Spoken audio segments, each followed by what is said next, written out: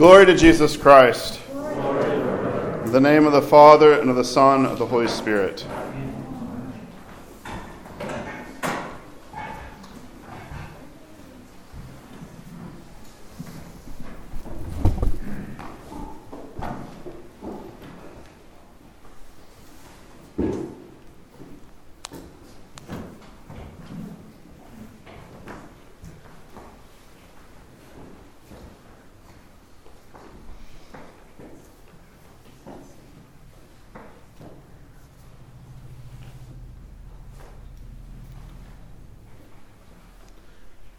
When is the last time you wept? When is the last time you felt the heat of tears and the sighing, the groaning, a heaving sob radiating through your body? Today we commemorate the expulsion of Adam and Eve from paradise. We remember Adam sitting outside of paradise. Last evening, the hymnody, we heard this sung for us. Adam sat before the gates of Eden, bewailing his nakedness and crying out, "Woe to me! I have listened to wicked deceit. I have lost my glory and now am driven away. Woe to me, my open-mindedness hath left me naked and confused.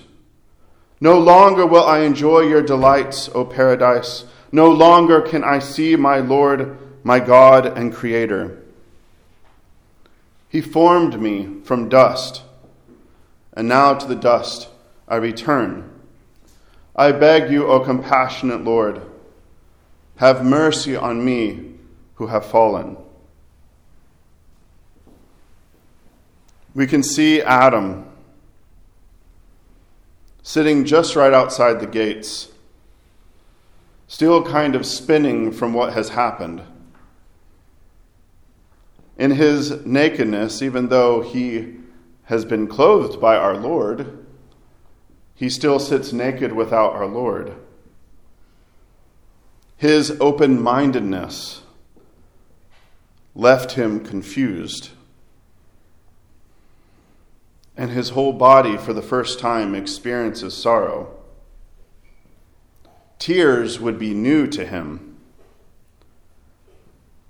But for all of the delights of paradise, the animals that he's named, the plants that he's tended, the woman that he came to know and love, most importantly, he'd lost God.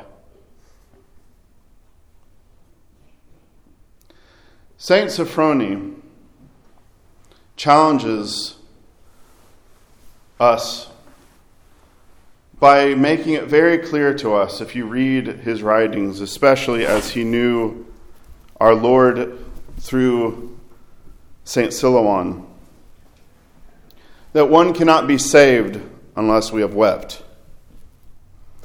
Now, there's different kinds of tears and different kinds of weeping. There's tears of exhaustion. There's tears of being overwhelmed. There's tears that come because of heartache. Tears of the things that oppress us of this world. The gospel this morning tells us, "Do not lay up for yourselves treasures on earth where moth and rust destroy, where thieves break in and steal, but lay up for yourselves treasures in heaven, where neither moth nor rust destroys, and where thieves do not break in and steal." Most of the time, when tears have come to my eyes, they have come because of all of the treasures I've laid up on earth, all the things that I care about, or the things that seem to be overwhelming me, stress or anxiety, or probably more tears were wept when I was a teenager listening to sappy music, feeding the tears, right? I have to feel really bad now because some girl doesn't like me. Those are one kind of tears. Tears of things not going my way, or tears possibly of great suffering, tears of things ending, jobs, careers, goals, marriages, friendships.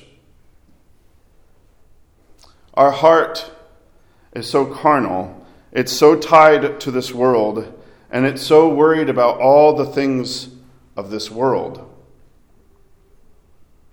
And our Lord says, where your treasure is, there your heart will be also. Now, there's nothing wrong with the tears that we weep because of our exhaustion. There's nothing wrong with the tears that we weep because of the oppression, because of things falling apart, because of all of the natural things. But those are the tears that we're usually familiar with. That's the kind of weeping that we're familiar with. And St. Sophrony, drawing upon St. Paul, will call this a kind of weeping that leads you to just exhaustion.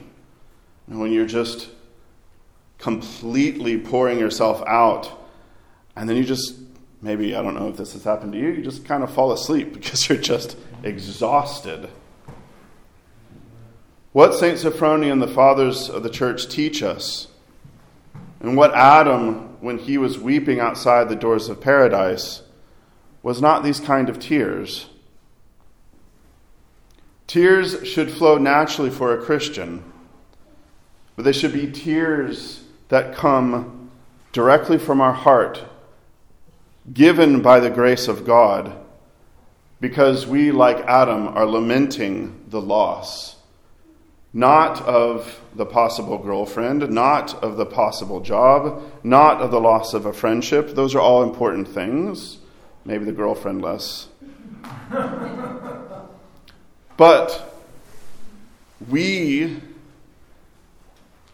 need to learn, need to put our hearts, need to put our treasures in a place where God can touch us with the grace of the Holy Spirit. And those tears are joyful and yet sorrowful. They're sorrowful because the tears that flow from our experience of God is from the depth of our alienation, just knowing how far God is from us, or rather, how far we have gone from God. Tears that overwhelm us because the sins overwhelm us.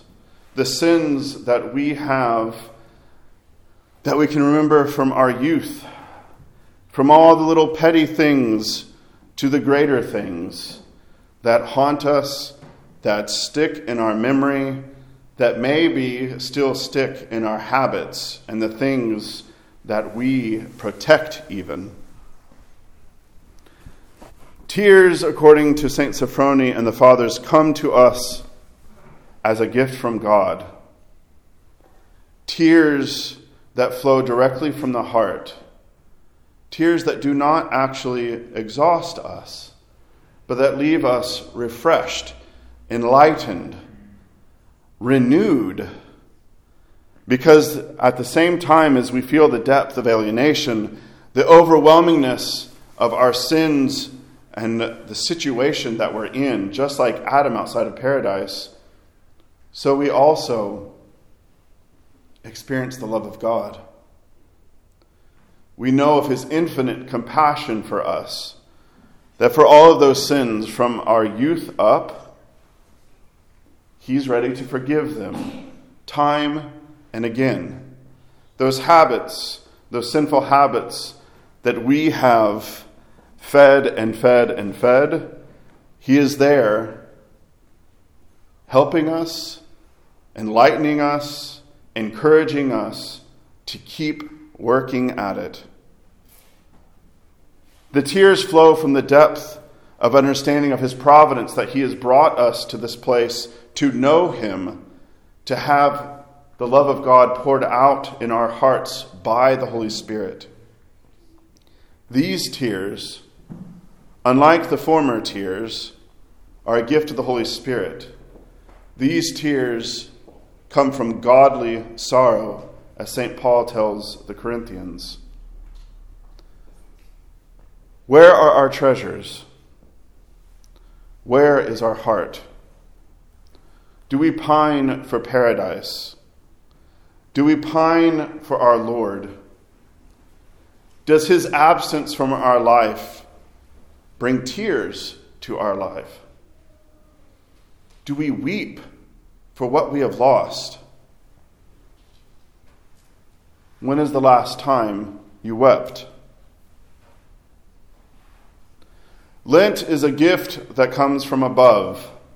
It is a gift to get us back to the basics, to remember that we are all Adam. May God grant you a vision of himself this Lent. May God grant you tears.